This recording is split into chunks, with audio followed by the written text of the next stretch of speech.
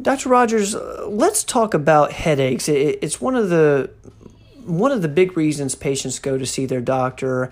I'm just going to let you riff a little bit on headaches and in particular migraines in a second. Okay, well, headaches are one of the major reasons people come to the doctor. Through my 30 plus years of practice, headaches are very common. I see one every day at least in the office.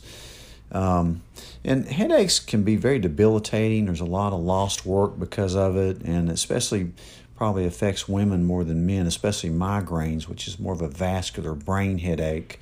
Probably the most common type of headache, a stress headache, occurs like somebody squeezing the top of your head, maybe going down into your neck and shoulders, caused, of course, by stress.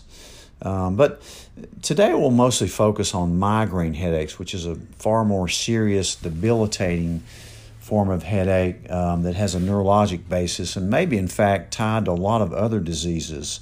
I know that people that have Alzheimer's disease have had more migraine headaches, and they've been linked to heart disease and about everything else. So they tend to occur more in women than men.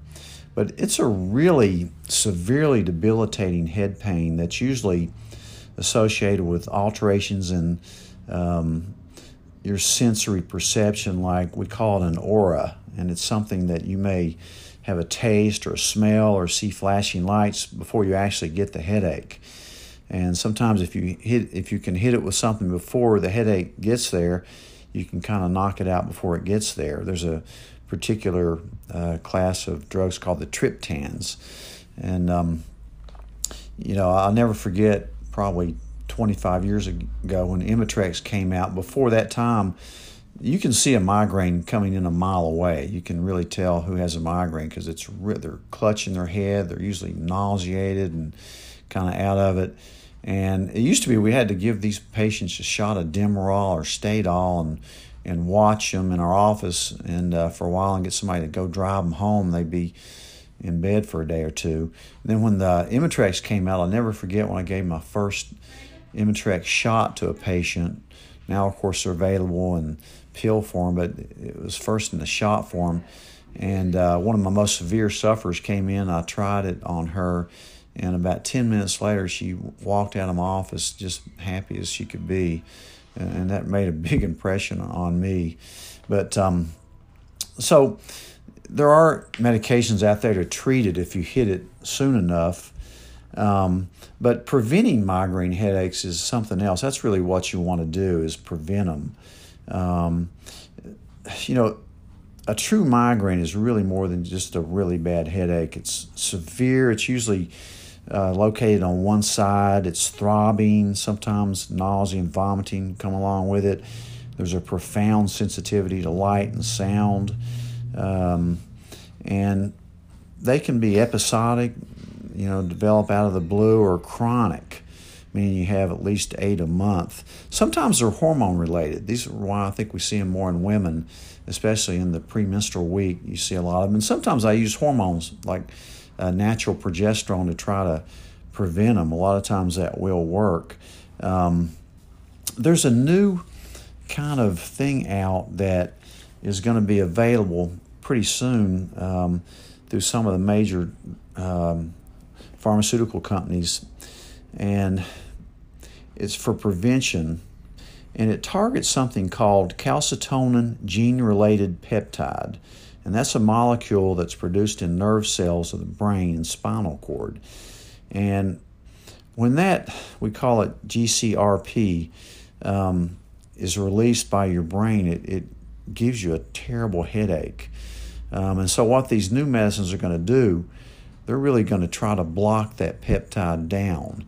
And they use, interestingly, monoclonal antibodies to bind to this GCRP on its receptor and prevent this thing from acting on you. And so they're not out yet, but there's 3 or 4 of them that are probably going to come out.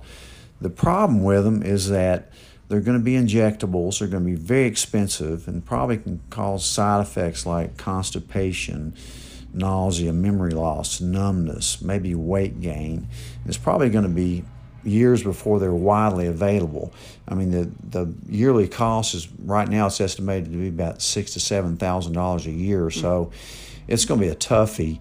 There's a lot of ways I like to, again, prevent something if I can and find the root cause of it, whether it be hormonal or some sensation or something. But one interesting thing to me is that one vitamin that I really love, I take myself, not for migraines, fortunately I don't suffer from migraines, but is CoQ10, a vitamin that we always think about using for energy and heart protection and protection against muscle pain if you have to take a statin for high cholesterol. But it's been shown that CoQ10 may be very effective in preventing migraine headaches.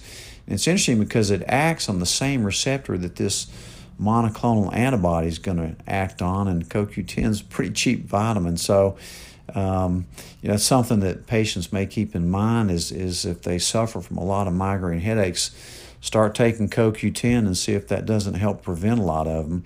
And remember, if you do suffer from migraines, get to it early.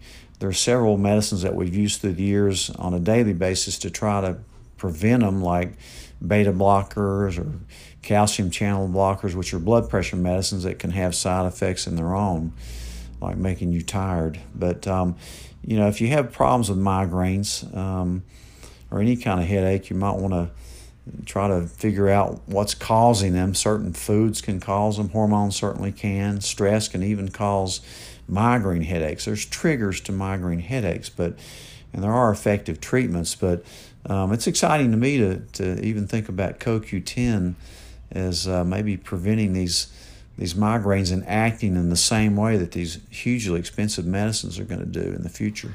Well, let me ask you a question about that, and this is probably going to show my ignorance.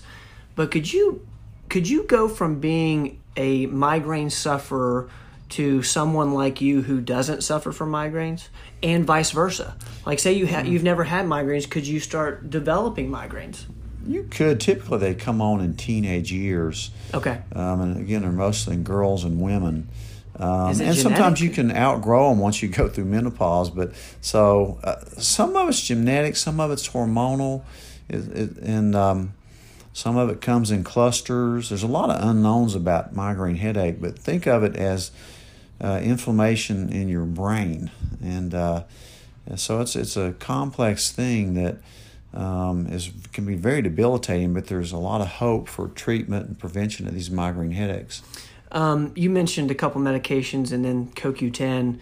One thing I know with my headaches is they're typically triggered by dehydration. That's a very good point. Maybe one of the most common reasons for headache is just not drinking enough water. So that's a great idea. If you have a lot of headaches, definitely drink more water. Great point. Why is that? Is water, is that an anti-inflammatory in your brain in ways? Yeah, there's a lot that has to do with the diuretic hormones and stuff, but there's no doubt that hydration with water prevents a lot of headaches. And I'm convinced most Americans walk around dehydrated. Yeah. Well, before we close up, is there anything you'd like to add for, to the patients who are sufferers of migraines, or people who are, have had them before but haven't had them in a while? Any other things you want to add, or? No, just try some CoQ10.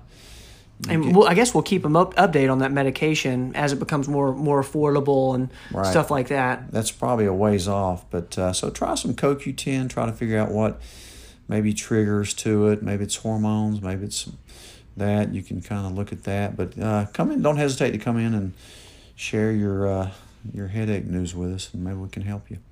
Dr. Rogers, thank you. Thank you, Ben. See you next week.